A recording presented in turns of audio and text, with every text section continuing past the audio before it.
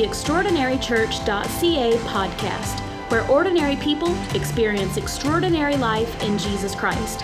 You are about to hear a message that will encourage you to become and experience all that Jesus Christ has for you.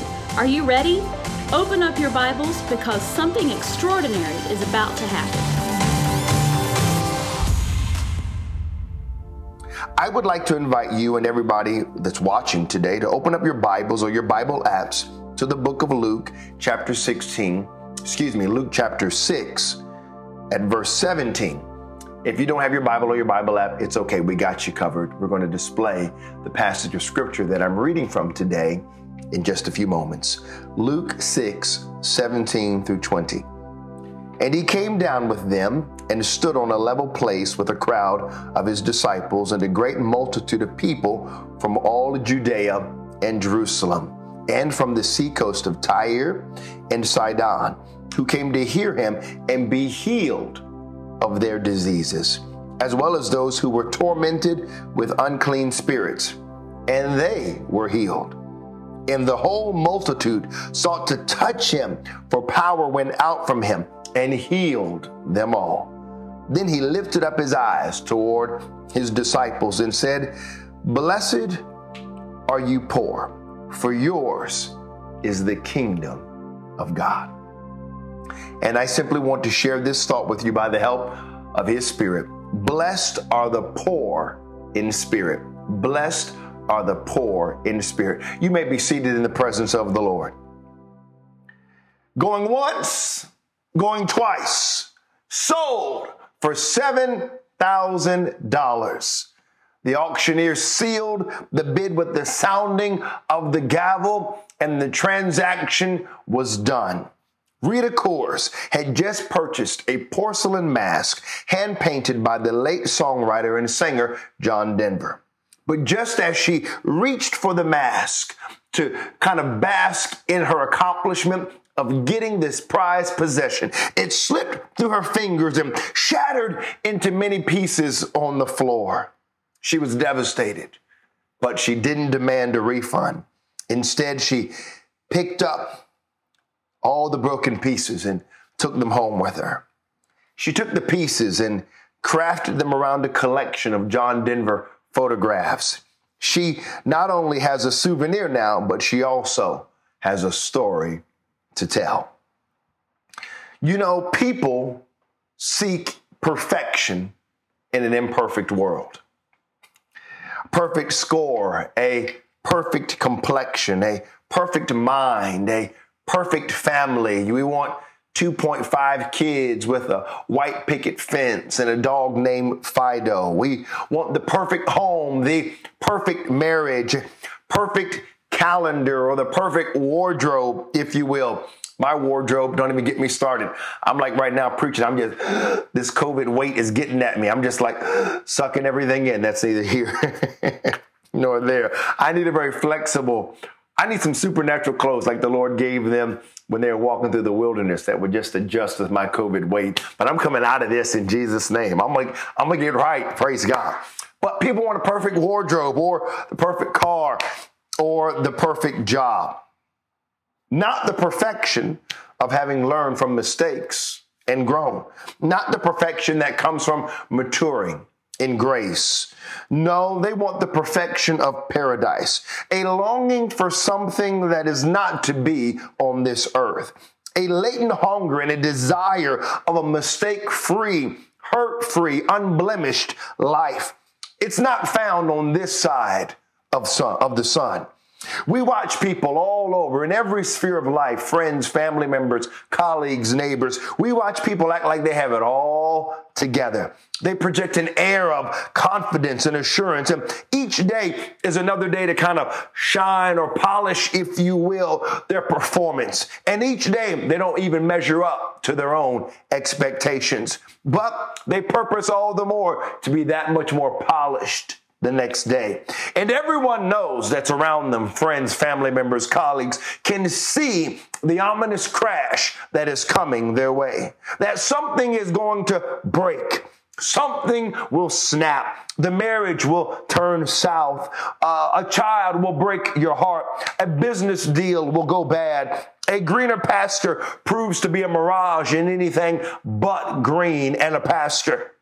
A rule is bent, then perhaps broken. A vow is broken, and then a heart is in pieces.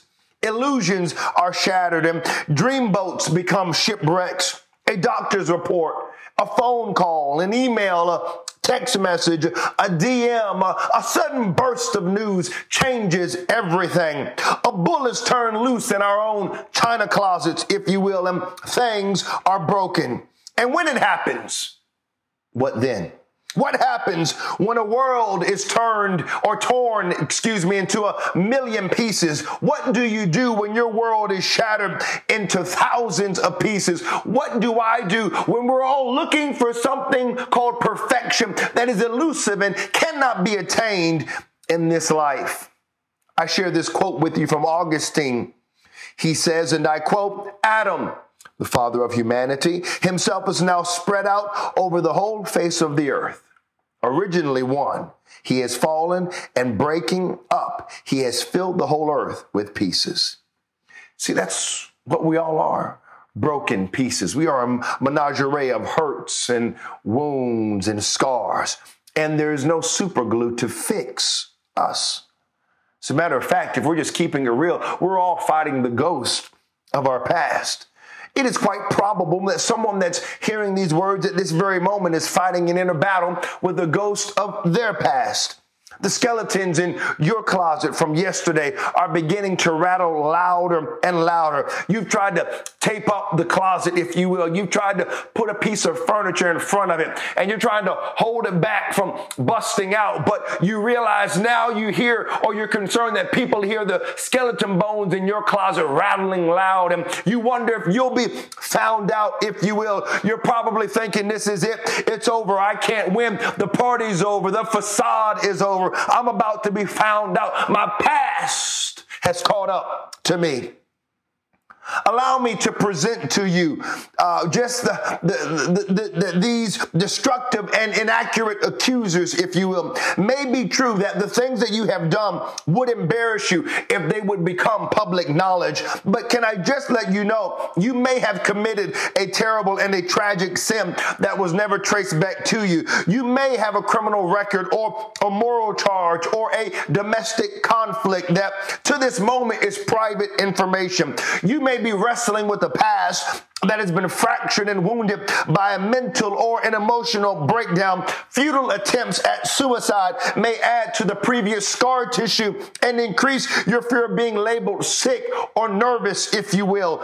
It is possible that you live with memories covered now by the sands of time of an illicit relationship or a financial failure or perhaps a terrible habit, a divorce or a scandalous involvement. But you might feel like one of these things may mar or cripple your reputation if the dirty details are ever divulged on the table of those who love to gossip. But can I just tell you, I want to encourage you for just one moment. Before you surrender your case as a hopeless, consider the liberating evidence that I'm about to share with you that Scripture tells us.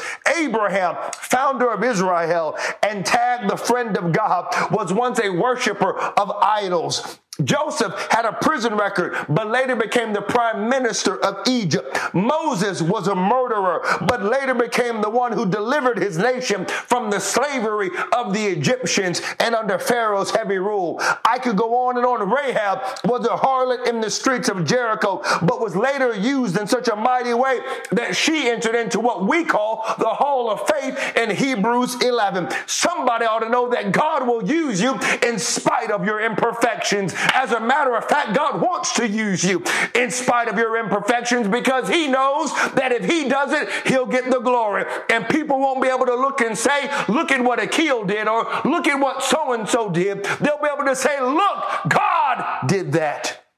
If anybody is thankful for a God who is rich in mercy, rich in grace, somebody ought to give him praise. If you're thankful God is not a God of a second chance, but another chance, you ought to lift your hands and magnify him. If you're thankful this day, somebody give him glory. If you're still unconvinced, Eli and Samuel were both poor, inconsistent fathers, but proved to be strong men in God's hands, regardless of their failures or mistakes. Jonah and John Mark were missionaries who ran away from hardships like they were cowards, but still God used them mightily.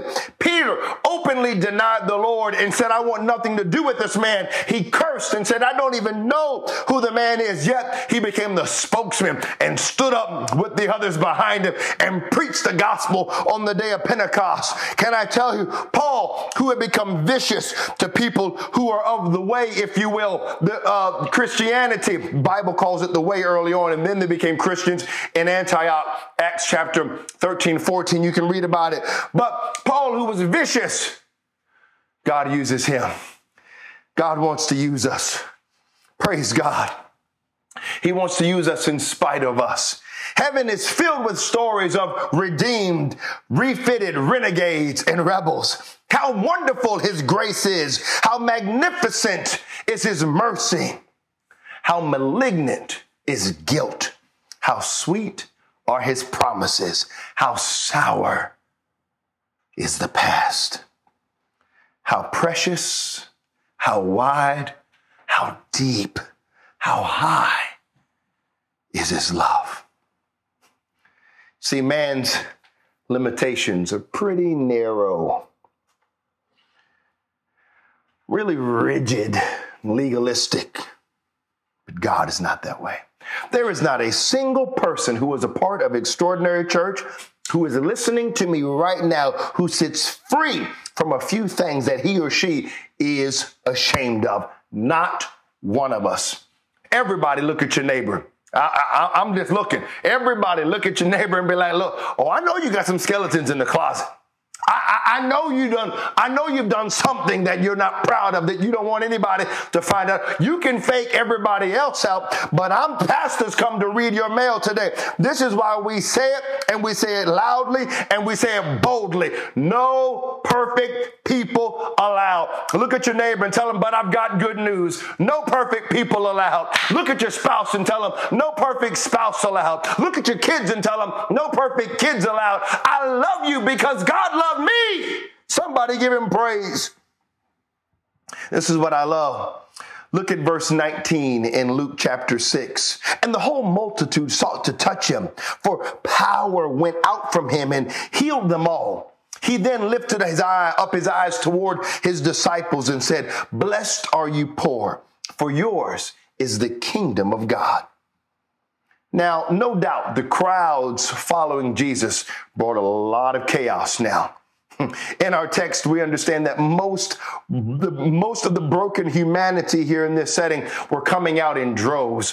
I mean, they're coming after Jesus with everything that they have. And logistically, this wasn't exactly a color-coded triage where it's like, okay, red is urgent, yellow, we'll get to you in a moment. It's not life-threatening. And green, you might have some temporary coughs or something. We'll get to you a little later on. It wasn't any of that. It was an unmitigated free-for-all. It was a totally new kind of thing for the desperate and for the disciples. Praise God. I've got news for the desperate today. I've got news for the broken. I've got news for the church. It's a new day, a day that it is not about us. No more selfish living. No more church for us. We are here for others that need to know him. Jesus takes this time out. He sits down with his disciples after the throngs of people have touched him and they've been changed. They've been healed. Those that were possessed were now delivered. Those who were dealing with calamities emotionally, financially, mentally, they're made right. They're made whole. And people are astounded. And Jesus is looking at his disciples probably because they're bewildered. And they're probably a bit perturbed because the only people that seem to be following them are the ones that nobody wants anything to do with. You know what I'm talking about. Those people that irritate you, the people that you try to distance yourself from, the people that you're like, whew, they smell, or I think he might be, the person you look beyond when you're at the stoplight because you want to ignore them. You don't want to make eye contact with them. The people that you don't want to come washing your windshield. It's all of those people that are just there, and it's making the disciples remarkably uncomfortable. So Jesus says, time out. Let me sit down for a moment. Let me talk to you. I'm sorry. Oh, it's the perfect opportunity to chat about his kingdom perspective regarding the growing mob of poor people following him around. He begins to teach and he drops this bomb on them. Verse 20, he lifts up his eyes toward his disciples and he says this statement, "Blessed are you poor, for yours is the kingdom of God." In other words, what he's saying, fellas, is you see that mess over there, the people you're running away from, the people that you're trying to distance yourself from, the people that you're almost kind of inadvertently trying to say, give Jesus some space and therefore give me some space. You see those people over there? You see that mess? I think it's beautiful. And guess what? They're not so different from you. Jesus explains this new pecking order, this upside down system where the first would now be last and the last would be first. All those broken folks, all those poor folks, all those sick people, all those people you're trying to avoid, they are now the VIPs of the kingdom. Praise God. They were blessed, fortunate, and better off than most well-educated, able-bodied people. Not because they were financially better, not because they had a cerebral acumen, if you will, but simply because of their desperation that made them humble and willing to be open to all that Jesus had for them. Praise God. Is anybody hungry for him today? Is anybody willing to say, God, I need you? Is anybody willing to acknowledge that, you know what, it might look good on the outside, but on the inside, I'm broken. On the inside, I'm desperate. And I don't care what others think. God, I need you. If that's you, blessed are the poor in spirit. Praise God. Can I tell you, he's here today to minister to those that are broken. He's here today to touch those in need of healing. He's here today to encourage you in the name of Jesus. The rich were certainly invited, but few of them were poor enough in spirit to receive. See, humility is found in low places, and Jesus didn't just tolerate or pity the desperate and chaotic crowds. He delighted in the humility. He esteemed them and came to revive their hearts, heal their bodies, and save their souls. You and I are the church of Jesus Christ on earth today, the visible representation of an invisible God. We have his spirit. If you've been born again, we have his spirit living on the inside of us, and we have been commissioned to shine his love in the midst of a dark world. This world is hungry for him. And if you're not sure what the church should look like to the world around us, let me just give you something to think about. We should be the ones to run into the darkness and dispel it with the light of Christ. We should be the ones to be a voice for those who have been silenced. We should be the ones with our arms open wide to the poor and broken. We are to be the hands and feet of Jesus on this planet. And if you believe that, give God praise. We're here for the broken. And let me just remind you, such were some of you. Don't forget where God called you out of. Don't forget the confusion God delivered you from. Remember your brokenness. Remember your dysfunction. Remember how you so neatly, if you will, cover up the piles of dirty laundry, if you will, and how you hide the skeletons in your closet. But if it had not been for grace who dealt with you privately, if it had not been for love who dispelled fear in the midst of your chaos, you wouldn't be here today. Somebody give God praise. Whew. Praise God. So the first thing I want you to understand is that people seek perfection in an imperfect world. The second point I want to make today is that brokenness can come with a blessing. Jesus blessed the 5 loaves and broke them. Unbroken, unblessed, it feeds 1. Broken and blessed, it feeds 5,000. In the breaking comes the blessing. See, brokenness isn't necessarily a bad thing, Jim Wilson says.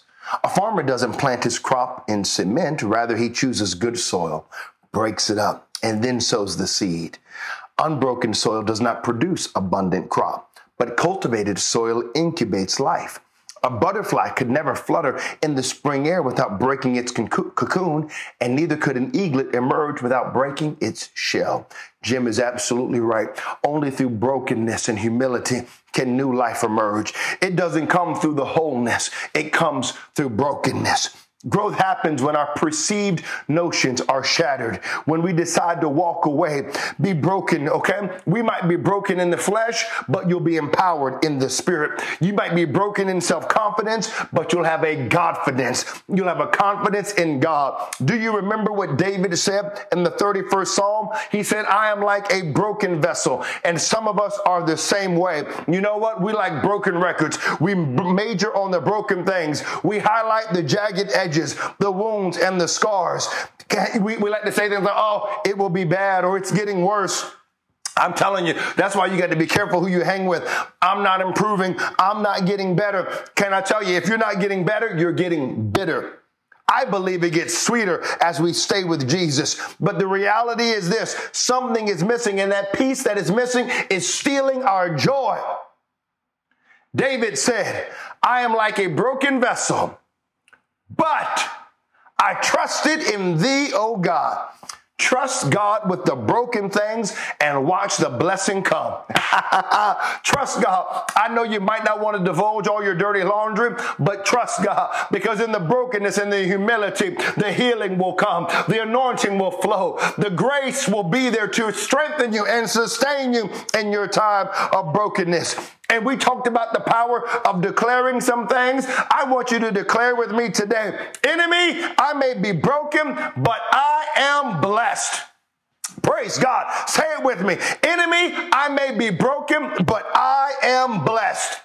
I may be torn, but I am healed.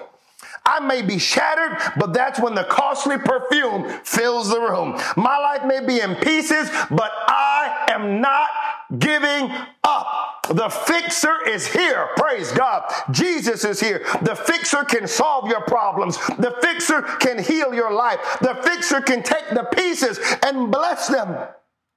Whew. Praise God. The third thing I want to share with you today. So what do we do with the things that can't be fixed? Let God collect them. Because God collects the broken pieces. God specializes in broken things. The disciples slowly but surely begin to grasp that far beyond the physical healings, the promises of God toward the poor were staggering, eternal.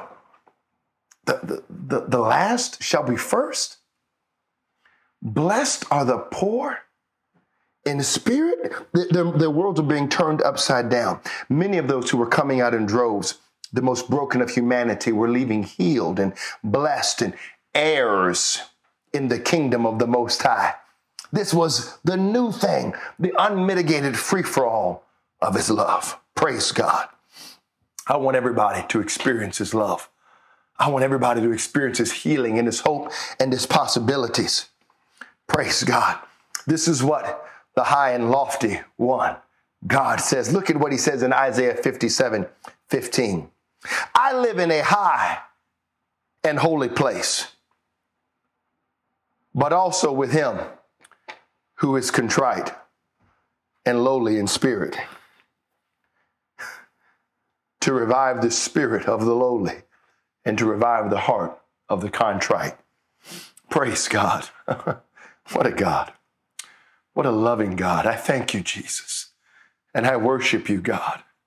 You are high and holy, yet you're near to me. You live with the broken and the contrite. I need you this day. See,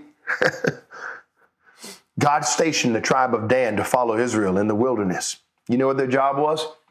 Go around, pick up the stragglers. Oh, God is in the collecting business. He doesn't collect the picture perfect models. He collects the broken. You know what? This is the whole reason why he goes after the one. Is he concerned about the 99? Yes. Is he less concerned about the 99? No. Is he obsessed about the one? You better believe it, because that one, the one. I want him to come back. I want her to come back. He specializes in collecting the unresolved conflicts. He loves picking up the undiagnosed hurts. He treasures each shard of disappointment. He collects them all, and you know what he does? He transforms them into joy. The kingdom is a place of people with broken things.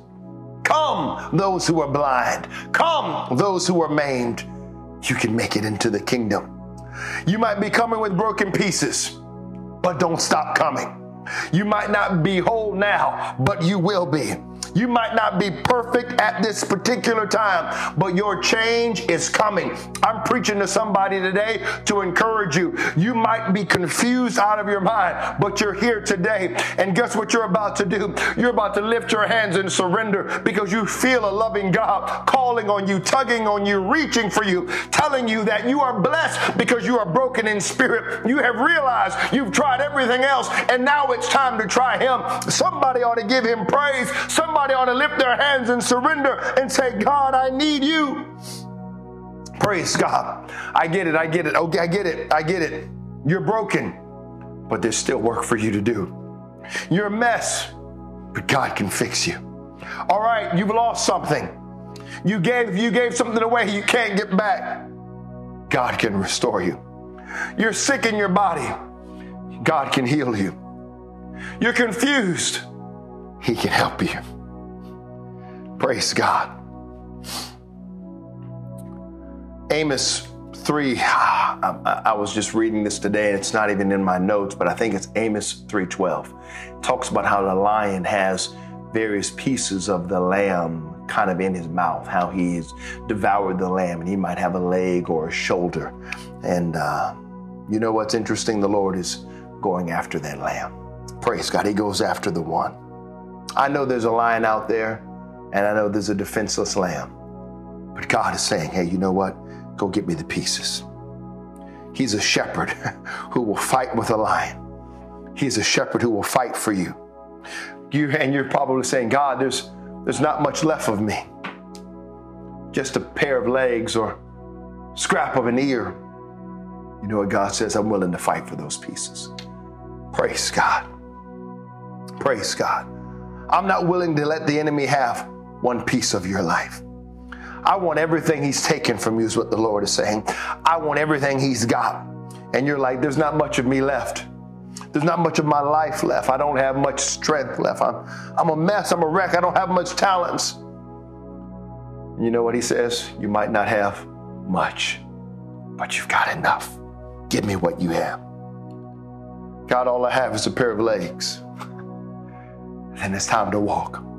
All I have is perhaps a wounded or scrap of an ear. It's time to listen. God, I think I might be able to put a few words together and share. It's time to talk. But God, will you have me? Will you welcome me? Oh yeah. There's room for the wounded. Blessed are the broken, poor in spirit. I'm coming with my pieces. And the Lord says in the 34th Psalm, verse 18, He's close to the brokenhearted and saves those who are crushed in spirit. Have you ever been broken relationally, emotionally, financially, physically? The devil wants us to believe that God cannot use broken people. But the truth is, we are all broken. And the very thing you think disqualifies you in the hands of God can qualify you. The blessing is in the breaking. And I believe God wants to take the little you feel you can offer Him today and multiply it into something much more than you could ever imagine. Thanks for listening to our podcast. Join us next week for another message of hope and life in Jesus. If you like what you just heard, we hope you'll pass along our web address to all of your friends, extraordinarychurch.ca. We are a young church plant with a lot of people living an extraordinary life in Jesus. If you're looking for a way to become better connected to what God is doing, email us info@extraordinarychurch.ca. We'd love to hear from you.